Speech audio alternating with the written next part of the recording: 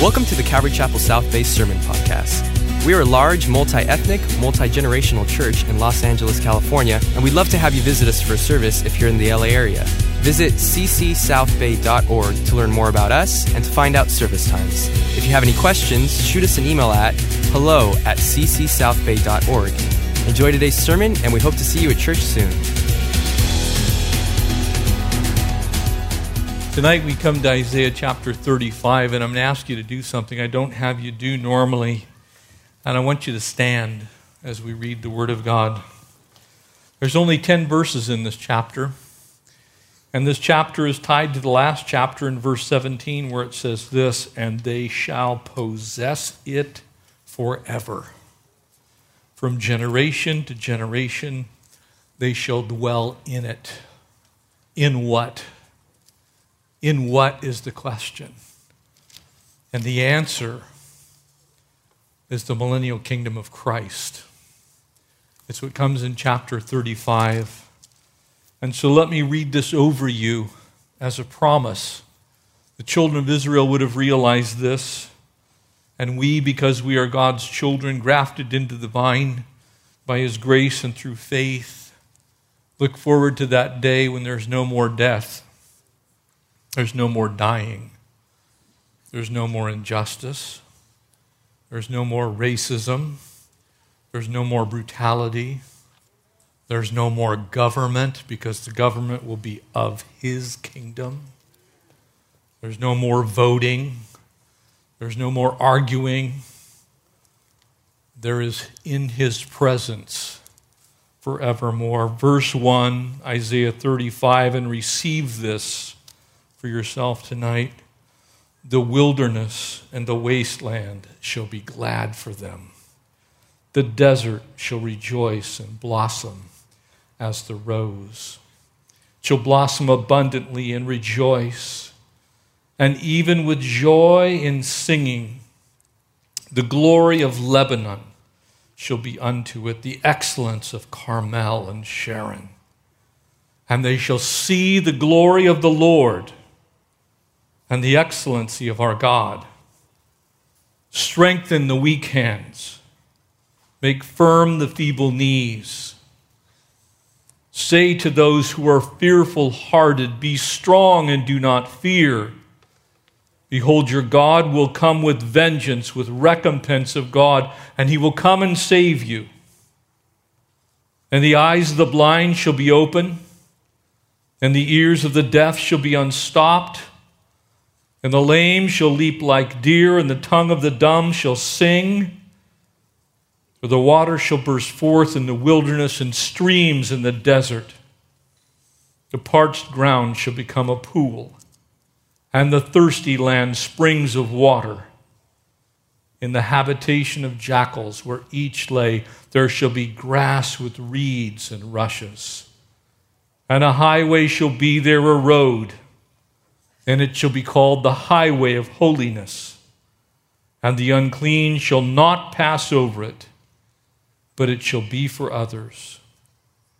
Whoever walks the road, although a fool, shall not go astray. No lion shall be there, nor shall any ravenous beast go upon it. For it shall not be found there, but the redeemed shall walk there. The ransomed of the Lord will return and come to Zion with singing, with everlasting joy in their heads. They shall obtain joy and gladness, and sorrow and sighing shall flee away. Amen and amen and amen. Father, we look forward to that day. Lord, fall upon us. We need that joy even tonight. We need that peace tonight to fall upon us. Lord, to descend upon this country, upon this world which so desperately needs you, Jesus. Lord, we've come to study your word for you to speak to us as your children. We stand in awe of your presence, your majesty, Lord. Fill this place. Fill our hearts with you. Overflow us, Lord, with your Spirit. We ask these things in Christ's majestic name. Amen. Would you take your seats? You see, as you think on this passage, remember the steps that we followed as we've gone from chapter 33 and 34 and now on to 35. We saw this coming king, this lion king. We saw this deliverer. And now we see this deliverer deliver and bring finally the world into that place that God has wanted all along. If you're like me, when you think about sometimes Adam and Eve and that we all now have a sin nature because of their sin. And though our own sin belongs to us, the sin nature is part of every human being. What God intended to be perfect, man by his choices, against God's sovereign, his glorious will, his will that he's given to us in his word, what he wants for us. We haven't actually wanted for ourselves. Instead, we've wanted sin. We've walked in darkness. We've shunned the light. And mankind has done that for thousands of years. And so as we get to Isaiah 35, we have these 10 verses that cause us to ask the question that's found there in 34, hidden in the rhetoric that's there: possess what? Dwell in what? The kingdom that is to come. Sometimes I get into discussions with people who have a different eschatology than we have here at Calvary Chapel. You see, we happen to believe that one day the heavens are going to open and we who are alive and remain will be caught up in the air to meet the Lord Jesus, snatched away, taken up by force, brought out of this world as a way to escape the wrath of God. But there are those that don't believe that will happen. They think that those passages are symbolic. They think that the kingdom is symbolic, that there is no millennial reign of Christ, there's no 1,000 years. And so tonight I want to set your eschatology in a place to where hopefully you'll understand why I believe so strongly that one day there's going to be a 1,000-year reign of Christ on this earth, and we're going to come back with him to rule and reign during that time. In order to do that, we have to turn to Revelation 20. So if you'd turn there, Revelation chapter 20. You see, as believers, there's really only two options. You're either going to finish out your race here on this earth and you're going to die of COVID-19 or something else. Heart disease, going to get run over by a bus. You're going to be out swimming and a great white shark is going to take you. But from God's perspective, that's your appointed time. And whether it's a heart attack or a shark attack, something's going to end your hours, your weeks, your months, your days on this earth. And the Apostle Paul, as he wrote to the church at Corinth, reminded us that to be absent from the body is to be present with the Lord. But that was not always the case until Jesus died on Calvary's cross and completed the new covenant. People lived under the old covenant. And so now, in that new covenant time, that age of grace, there is another option. And that option is the rapture of the church. We might all be out in the field one day, and all of a sudden, just exactly as Scripture says, with the shout, with the trumpet of the Lord, the dead in Christ will rise, and we who are alive and remain will meet him in the air. And to that end, we'll all then be in heaven who have named the name of the Lord. Some one at a time as they've taken their last breath, and eventually the entire church, simultaneously, all that are saved in that moment will be taken up. But only for a time. Why do I say that? Because the Bible plainly teaches that one day the armies of heaven are coming back to this earth. Verse 1, Revelation 20. They're coming for a purpose, for a reason. First, to fight a great battle called the Battle of Armageddon, and then to usher in the millennial reign of Christ. Now I want you to, we're not going to read the whole chapter, but we will take some chunks of it. And then I saw an angel coming down from heaven, having the key to the bottomless pit and a great chain in his hand, and he laid a hold of the dragon, that serpent of old, who is the devil and Satan, and bound him for 1,000 years. Now, if that was only said once, you might be able to say, well, it could be figurative. And he cast him into the bottomless pit and shut him up to seal him in, so that he should deceive none of the nations till the 1,000 years are finished. But after these things, he will be released for a little while, and we'll get to this in a bit. Now, I'll give you a little preview. Because not everyone is going to be raptured. Not everyone will go to heaven when the church is snatched away. There will be people here who will refuse at that point in time to know the Lord, but they will come to faith in Christ during the tribulation. And they will still be here when Jesus comes again. We call them tribulation saints. The Bible plainly says, Revelation, speaking to us that there would be the blood of the saints that's under the altar of God, beheaded for the cause of Christ. And I saw thrones, and they that sat on them, and judgment was committed to them. And then the souls of those who had been beheaded for their witness to Jesus and for the word of God. Why were they beheaded? Not because they took a COVID vaccine and somehow got the mark of the beast. For their witness to Jesus and for the word of God, who had not worshipped the beast or his image, had not received his mark on their foreheads or their hands. They had lived and reigned with Christ for 1,000 years. If you read the rest of the chapter 6 times in one chapter, the exact same word is used, and it means a literal 1,000 years. Why is that important? Because probably some of you didn't get to live here on this earth in much of its glory that God intended. But one day, the King's coming back, and he's going to square it away. He's going to make this place what he intended, righteous and holy. He's going to redeem national Israel. Verse 6 says, blessed and holy is he who has part in the first resurrection. That would be all believers that are currently alive or have been alive ever on the earth. And over such the second death has no power. Why would it say second death? Well, the rest of the chapter tells us.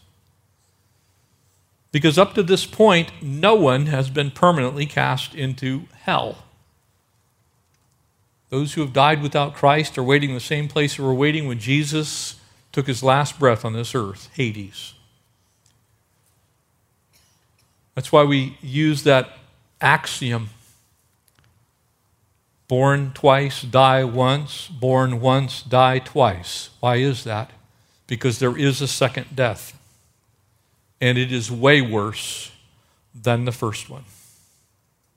The second death will have no power over those that were resurrected, those that were taken to heaven, those that were snatched away by force. For when that 1,000 years is expired, Satan will be released from his prison. So he gets one last go at mankind. Verse 11, then I saw a great white throne, and him who sat on it, whose face the earth and the heaven fled away. In other words, holy was he who sat on that throne, so much so that earth itself couldn't gaze on his holiness. And the books were opened, and the dead were judged according to their works by the things that were written in the books. And death and Hades finally were delivered up, the dead who were in them. And they were judged, each one according to his works. And then death and Hades itself, will one day be snatched up from its current place, and cast into the lake of fire. This is the second death, and anyone not found in the book of life was cast in a lake of fire. So this paints a picture of this period of 1,000 years that Jesus will reign on this earth and the saints will come back from heaven. And those that hold a view different than that typically are called amillennialists. They believe that there is a in the not prefix, no millennium. That basically Christ is in your heart right now, and that's all that really matters. I don't know why Satan would be bound for 1,000 years and then finally released if this was all symbolic. If there wasn't a real releasing into a real world that had really seen Jesus rule and reign for 1,000 years. Because right now I can tell you this, Jesus is here in our hearts, but I think there's a few things going on in the world that are not from Jesus. Amen? So the kingdom is here in that sense that it's in you. It's in every believer. As we gather as the church, sometimes it's shown in the church itself. And so the question becomes, is this a literal 1,000 years?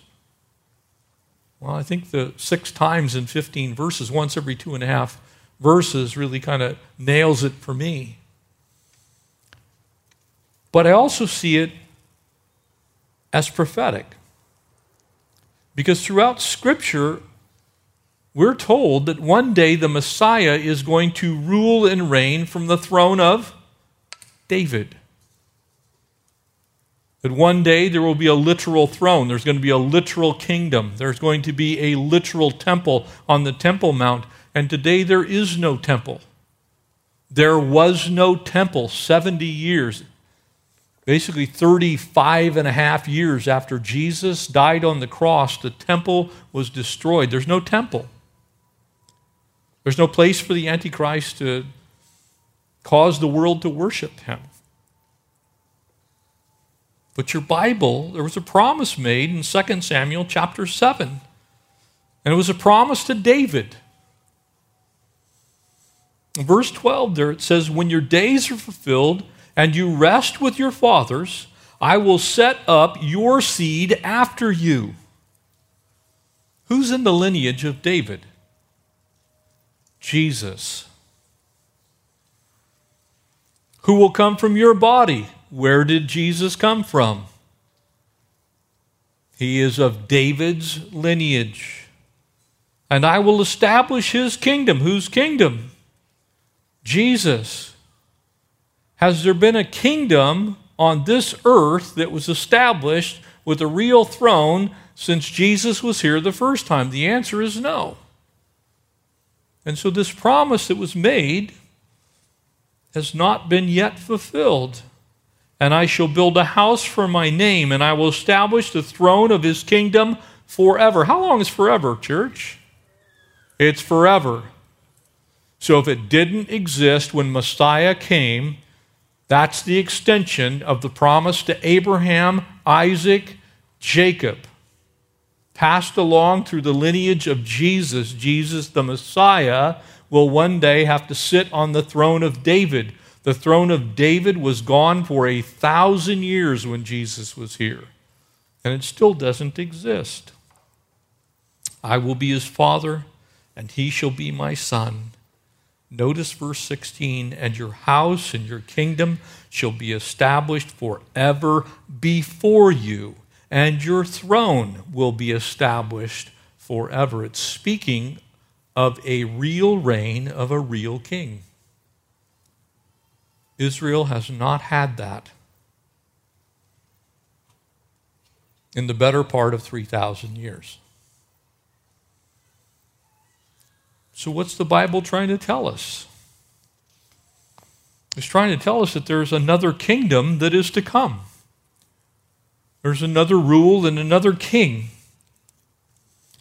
And so that lion king we saw, that deliverer we saw, this kingdom that we just pronounced over ourselves, because you're going to be there with them.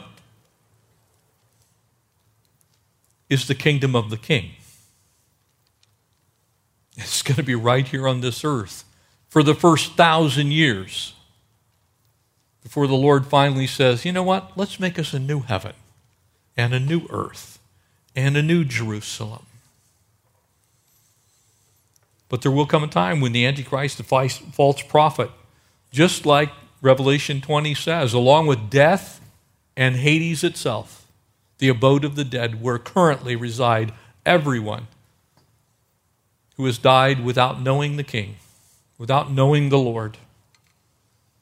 And so this is God's way of dealing with all of this that we see as, well, how did he make all of these things equal?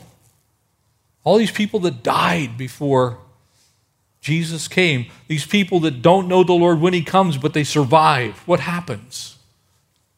This is God making everything right. It's him balancing all of the scales that we see as weighted one way versus another way. And it's absolutely true that Satan was defeated on the cross. But God's kingdom is sitting in abeyance right now. We don't see the full kingdom here on this earth. If you want proof of that, all you got to do is pick up your phone and look at your news feed. If everything that you see on that phone is righteousness, let me know about it. It's not. The King has chosen to issue grace to this world to give people an opportunity to be saved, to give their life to the King. And while he does that, he's standing back from his final justice and judgment. He's saying, I'm not going to pour out my wrath. I could, and eventually I will, but I'm not going to. I love mankind too much. I do desire that all men be saved, come to the knowledge of repentance. And so God is waiting right now. But make no mistake about it, and I hope that this solicits somebody to say, amen, Satan's days are limited and they're numbered. Amen? He's not going to have the sway he has right now forever. He's not going to convince another person to take their own life. Not one more child will be molested. There won't be another orphan. There'll be no sickness and no disease. When King Jesus comes back, Satan's rule and reign will be over, though he will be released one last time, and that's for a very specific purpose. You see, God created hell for Satan and his angels. God never, ever, ever intended a single human being to end up there. But in order for our choices to matter, our love to be real, there has to also be really something for us to choose, and really something different that you're going to get if you choose wrongly. People sometimes, they over-spiritualize this, to the extent that they take the simplicity out of it. It's really simple. If you don't have anything to choose, then God made the choice for you. And that makes God the author of evil, and then he simply is condemning certain people to hell simply because he can. And so every human being is born with an opportunity to choose who they will serve, whether they will walk with the King, whether they will commit their life to Christ or not. And there is a real place that you're going to go if you do not choose Jesus. If there wasn't, then God would just be messing with us. He'd just be going, we'll tell them a story and they'll do something. No, God's told us the truth. And Scripture says, choose life. Choose Christ. Love the Lord with all of your heart, your soul, your mind, and your strength, and your neighbor as yourself. For in this is the fulfillment of the law and the prophets. It is the greatest command. How does that happen? By giving your life to the King. And that King's coming back. You see, Satan right now has sway over the earth. That's why Peter in 1 Peter 5 says, be sober. The contrast there is not intoxicated. And it doesn't necessarily mean with alcohol or drugs. Intoxicated with this world would be a way to look at it. Be sober. Be vigilant. For your adversary, the devil, walks about like a roaring lion, seeking whom he may devour. Resist him and be steadfast in the faith. We would not have that admonition if there weren't a real enemy that we need to really resist. But there is a real enemy, and you really need to choose Jesus. Because if you don't, you've chosen by default to live with the nature that was in you at birth, which is your sin nature. The wages of sin is, but the free gift of God is eternal. There's your choice. It's real simple, A or B. 1 or 2, saints or ain'ts. In or out, saved or dead. There's no purgatory, there's no waiting, there's no making a choice, no getting prayed out of hell. You make the choice while you're alive to serve the King or not serve the King. Satan's still on the prowl, and you see people look at it and go, well, I haven't seen him. I read an article, and it was published by a group of doctors at the Good Samaritan Regional Medical Center in Phoenix. And as you might imagine, they have a few rattlesnake bites there every year. Oddly enough, about 30% of them happen from decapitated rattlesnakes. And here's why. People think that because the head is off the snake, that the snake can no longer bite, so they mess with the head. While they're messing with the head, they figured out that that head actually has reflex action that can continue for as much as an hour. So while they're thinking the snake is dead, while people think that Satan is not active in this world, they think that Christ has won the war, so we're all good, don't worry about it. Satan can still bite you. His head was cut off at Calvary. It's detached from his body, if you want to look at it that way. But it's still biting people. Church, we read of a group of people here in Revelation 20 that gave their lives. They were beheaded for the witness of Jesus and the Word of God.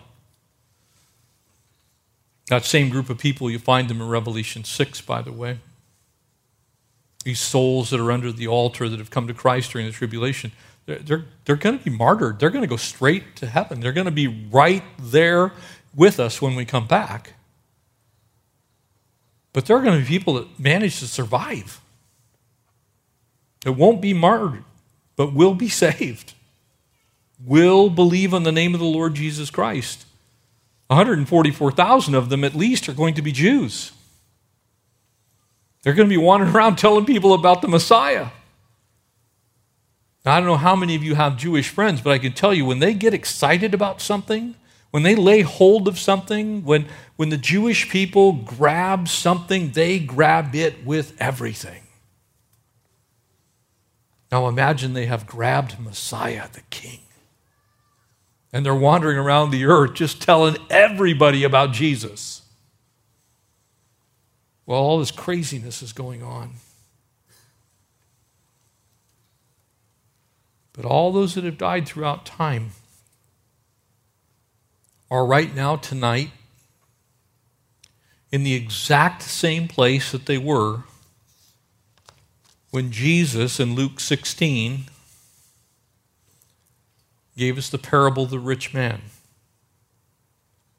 In Luke 16, verse 19, there was a certain rich man who was clothed in purple, fine linen. He fared sumptuously every day, but there was a certain beggar named Lazarus, full of sores, who was laid at his gate. This guy was literally, picture it this way, it'll help you a little bit. Here's a homeless guy sitting outside the Kardashian compound, begging, covered with sores. And nobody stops. Nobody cares. Drive past him every day, same guy.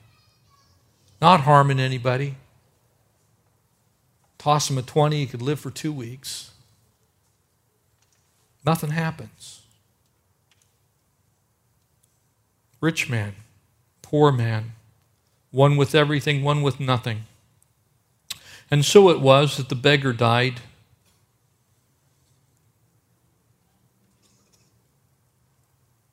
And was carried away by angels to Abraham's bosom.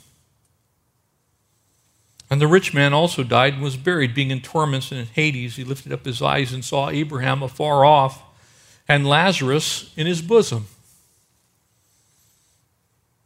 Now I want you to notice what follows in the next 3 verses. And he cried and said, Father Abraham, have mercy on me. Send the poor beggar that had nothing in life. I had everything. What am I doing over here? Couldn't my riches buy me out of where I am, my situation? That he may dip the tip of his finger in water and cool my tongue, for I am tormented by this flame. But Abraham said, Son, remember that in your lifetime you received good things, and likewise Lazarus evil things, and now he is comforted, and you are tormented. Now notice they can see each other. One knows where the other is. Besides this, between us and you, there is a great gulf fixed, so that those who want to pass from here to you cannot, nor can those pass there to us. It clearly gives a picture of 2 compartments, one called Abraham's bosom, paradise, and the other Hades. But they can see each other. Why is that important? Because that place, until the resurrection of Christ, was where everybody went. Everybody went there. One place or the other place of the same place.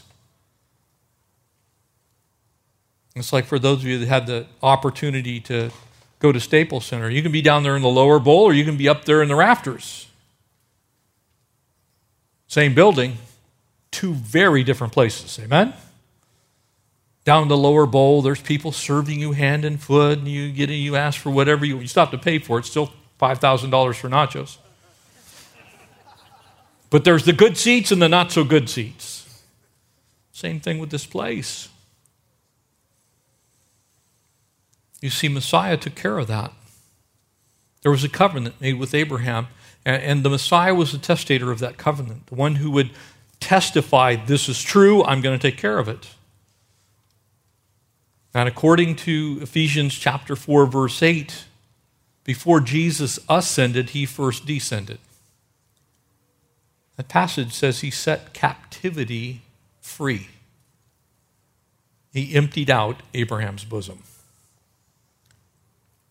But the book of Revelation says that that other place is still very full of a whole lot of souls, and they are awaiting a second death. Why am I saying that?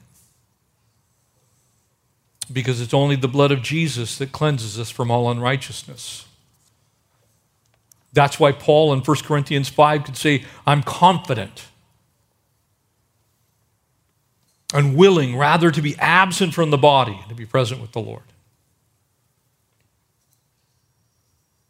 You see, one day the Lord is going to finish up this age of grace.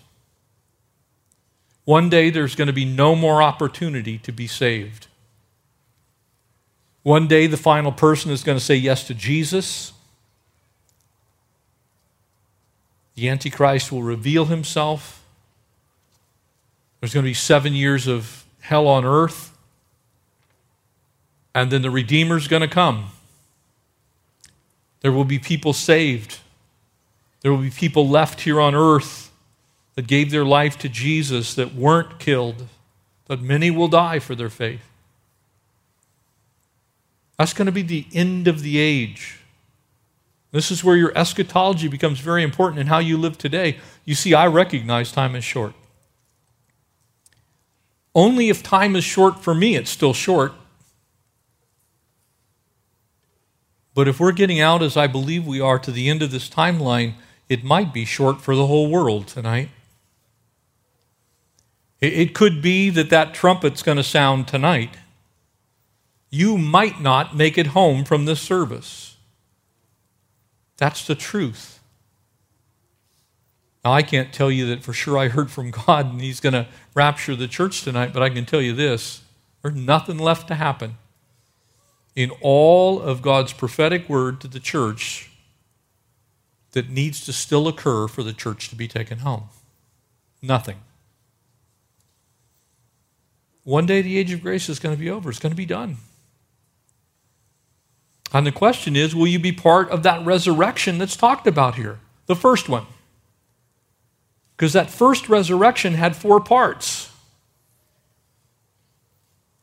So you're either going to be in Sheol or you're going to be part of that first resurrection. You're either going to be part of the Messiah's kingdom and you're going to come back with Him, or you're going to be here on this earth going through literal hell in order to receive the same gospel and the same salvation you could receive tonight by simply professing Christ as your Savior and Lord. Now, I don't know why anyone would choose that. I don't know why someone would delay. It certainly couldn't be for some relationship that isn't God's will. It couldn't be for drugs or alcohol. It couldn't be for money. If it is, then I have pity for your soul. Because if you'll trade eternity with Christ for a few things, you're making the wrong choice. You're making the wrong choice. You see, you can choose eternal life, or you can choose eternal death. That's the choice while you still have breath. Because there is a kingdom that's going to come. His will is going to be done on earth as it is in heaven. Why do you think the Lord's Prayer says on earth as it is in heaven? Because surely the Lord's will on earth today, His decretive will, the will that He has decreed, purposed, given us in His Word, has certainly not occurred in its fullness. A little bit in you, a little bit in me, a little bit in the church throughout time. But nobody's pounding plows into, or swords into plowshares tonight. The world is more unhinged than it's really ever been. We're in the midst of one of the most contentious presidential election that I've seen in my lifetime.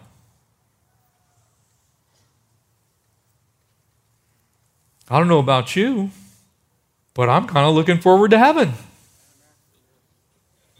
Amen? Now, that doesn't make me weird.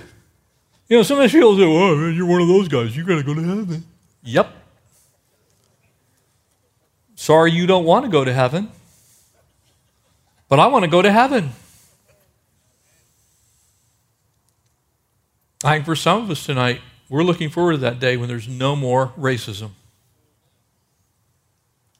We're looking forward to that day when there's no more violence on our streets. We're looking forward to that day when we can serve the Lord without being ridiculed. We're looking forward to that day when there's no more hunger, there's no more poverty. We're looking forward to that day when no child suffers.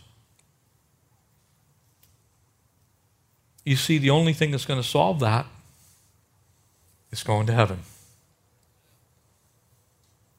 You can't fix that problem with government. That's why I've been a little flabbergasted at the response of parts of the church. There is no earthly solution to what ails mankind. Let me be really clear. There's no earthly solution to what actually ails mankind. There is a heavenly solution. His name is Jesus. Amen? Now, we want to vote and have our votes count, and all those kind of things. We want to vote for godly rulers, and we want to have the best government we can, but the best government will never be Jesus. We are blessed like no other nation on earth. Make no mistake. And the freedoms we have are not free. What we enjoy, no other nation on earth enjoys. Let me be very clear. And a vast majority of those that are under 30 have not had to fight for this. It's just been a gift. And we need to be supremely thankful for our way of life and our government and all those kind of things. For our military, for our police officers. I want to say something. Look, we have almost 1 million police officers in this nation. And a vast majority of them are wonderful people. My brother and 3 of my nephews are in law enforcement. They're not all evil. Very few of them would fall in that category. And so it's not just a policing issue. It's a heart issue with man. All men. All men. We were all created in the image of God, and we all have the same choice to make, whether to follow that sin nature or follow Christ. And until the whole world finds Jesus, we're going to have what we got. Because men love darkness, that's what Jesus said, rather than the light. Men still want to do what they want to do, rather than do what's right for the other person. At the end of this 1,000 years, the 144,000 Jews are going around as evangelists. They're going to live out life in their mortal bodies in conditions that I believe the Bible says are pretty close to Eden. So for 1,000 years, you might say we're going to kind of get heaven on earth a little bit. But verse 7 says something interesting back in Revelation 20. And now when the 1,000 years have expired, Satan will be released from his prison. Why in the world would God do that? You know, as a young believer, I read that, and I'm like, that's just dumb. You know, I guess that's blasphemy, but and I don't mean it that way, but I'm trying to say, you know, when you read that, it's like, look, he's locked up, leave him there. It's like, what's wrong with you? And then I started thinking about it. I prayed about it. I said, Lord, you need to tell me why you would do this. Well, because of all those people that were born on this earth. They're going to have 1,000 years with no sin. You're going to have to be righteous. You're going to wander around. Essentially, you could fake, if you want, not God, but you won't be able to sin. You're going to live out your lives. You're going to marry. You're going to have children. And here's how good God is. Everyone is going to go to heaven because they chose to go there, or be in hell because they chose to go there. You have to choose. And so because God is 100% sovereign and 100% righteous and 100% just, he's not kind of sort of a little just with some people and really just with others. He's 100% just. He's going to release Satan to have one last go at those that were born during the tribulation, those that survived through the tribulation. And they are going to have to choose this day whom they will serve. One more time. But the story doesn't end there. The story ends with Jesus grabbing the serpent by the neck and cramming him eternally into the lake of fire. Amen? That's where the story of Satan ends. Never again to tempt, never again to test, never again to torture. But until that time comes, he's going to be tempting, testing, and torturing. That's what he does. That is to cause us to come to that place where we make that decision.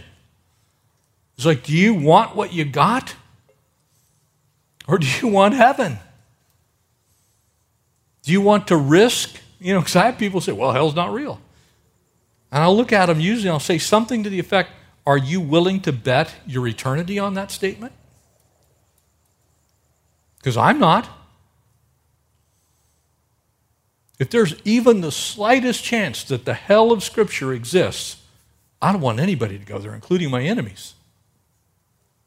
I certainly don't want to go there myself. And so what we have during this time is these radical changes that Jesus was talking about when he preached about the kingdom, when he taught and promised the Old Testament prophet and the New Testament believers. Here's these things that he said. He said, in the Sermon on the Mount, he gave them the principles of the kingdom, right? Isn't that what he said? And the kingdom of God is like. That's how the parables begin. Similes. It is like this. A field, a sower went out to sow. What happened? Well, there were some that didn't make it, amen? They dried up. You see, those things are all pictures of the kingdom to come. The aspects of the kingdom. The future things, what will happen. As the disciples asked him, well, what are the signs of your coming? Remember what he said? As it was in the days of Noah, so it shall be when the Son of Man comes. Why would Jesus say that in the midst of preaching about the kingdom? Because you have to make a choice whether you want to be in his kingdom or the enemy's kingdom. So what were the conditions before Noah hopped onto the ark with his family? The heart of man was continually evil. Wicked. During that millennial reign of Christ, the kingdom is going to be demonstrated. God's going to say, this is what it's going to look like when we have a new heaven and a new earth. Because it's not like the old one. It's a brand new one. I can't even fathom what heaven's going to be like. Sometimes I try, we all kind of anthropomorphize heaven most of the time. In other words, we give it characteristics that we can think about because we're human beings and we assign things. Like, I always joke with our, we're going to go fishing. It's like, I'm going to use 4-pound line and catch a blue whale or something, but I can't kill it because there's no death. And so I'll just talk to the whale and then let it go. I don't know. You've always asked me, well, what's heaven like? I don't know. The Bible doesn't actually say that much about heaven. It gives us little glimpses. But I know this. God says one day he is going to send Jesus back to square away all the junk that's overtaken our world. That's why I read that over you as a blessing. Anybody want no death? Anybody want no dying? Anybody want no suffering? Anybody want no disease? No injustice? No violence? Anybody up for that? That's the kingdom, family. That's the kingdom. So stop trying to put your trust in this world. That's why Jesus said, you are not of this world. We're of a different world, a different kingdom. It's going to be established finally in Revelation 21 and 22 when there's a new heaven and a new earth in its totality. God's going to come back. He's going to change the geography of earth. He's going to change the ecology of earth. He's going to, everybody's, and look, I am actually for all of the things that we can do to make our climate better. I like clean water. I hate the fact that we've polluted our forests. I can't stand trash. I am that person that when I see it, I'm like, I wonder who threw that there. I'm going to mail this to him. I'm that person. I was a rabid ecologist when I was in high school and college. So I look at things. I went to the very first Earth Day, so don't talk to me about climate change. I was there before you. But you know what? We're never going to fix what ails this earth. Not with human means. Because this earth has a date stamp on it. And the king is going to come back and he's going to make it over. And it's going to be way better than we could do with all of the solar power and wind-generated energy that you can possibly imagine. It's not going to be you altering your carbon footprint that's going to save this earth. It's going to be Jesus coming again. Amen? Amen. We want to do what we can to be good stewards. But you know what? It isn't whether you're a Democrat or a Republican or an independent. It's whether Jesus is Lord. It's not whether you're a conservative or a liberal or a progressive. It is Jesus Lord. It's not who we've got in the White House. It's does the King reign in heaven and in your life. That's why we're concerned with what the Word says, not what our Constitution says. I love our Constitution. But our Constitution does not provide for your salvation. Can I just tell you that? It provides for some freedoms and some protections, some guarantees, and they're unlike any other country on earth, and they're wonderful. But the Constitution can't save you. Only Jesus can save you. No matter how much heaven we have on this earth, it won't be heaven on earth until Jesus makes it so. So don't put your hope and trust in the wrong things. Vote for godly rulers. Pray for our leaders. Do justice and love mercy. Take care of the poor and the indigent. God hates injustice. Do just things. Be good and godly. But this promise that we were given in chapter 35 is the promise of a kingdom that's still to come. That's when the wilderness and the wasteland becomes glad. That's when the excellence of Carmel and Sharon, when you travel to Israel, when you go on top of Mount Carmel and you stare down at the Jezreel Valley, and you see the plains of Sharon completely adorned in wildflowers, you go, yeah, that would be a whole lot better than the asphalt jungle of LA. Strength in weak hands. There's a lot of weak hands in our world, isn't there? There's a lot of poverty in our world, isn't there? I want the vengeance of God and the recompense of God. No country can take care of that. We can't even agree on what we should do with where we should fish in our oceans. The glorious restoration of God is what you see in this passage. No more deafness, no more blindness, no more dumbness. Everyone will be able to talk, and people will love one another as we're supposed to. There won't be any uncleanness. Now, I don't know about you, but the 405 is not the highway of holiness. The 91 is El Camino del Diablo. It's the highway of Satan. The devil drives that. Even with COVID, it's still bumper to bumper. I think the Lord's actually using this pandemic to strengthen the church. Amen? I do. I think He's using it to strengthen the church. Can't a sovereign God use pandemics? We've been studying how He used Assyria. He used Babylon. He's used wars. He's used other pandemics. I got into what I would say a spirited discussion with a young man who needs to get a little older before he consults me again. Notice I didn't say insults, I said consults. He said, well, this is the first pandemic in American history. I said, really? Where did you study history? You familiar with a thing called smallpox? And so I rolled up my sleeve. I said, you see that right there? That's called a smallpox vaccination. You know why that is? Because we had a smallpox pandemic. Wiped out 50 million people. God uses all kinds of things in our lives, doesn't He?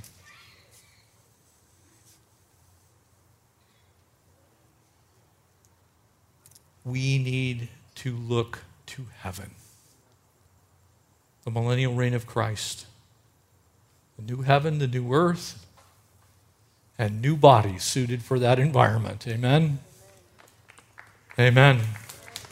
Would you stand and we'll pray? Tonight, if you're here and you don't know Jesus, the gospel is monumentally simple.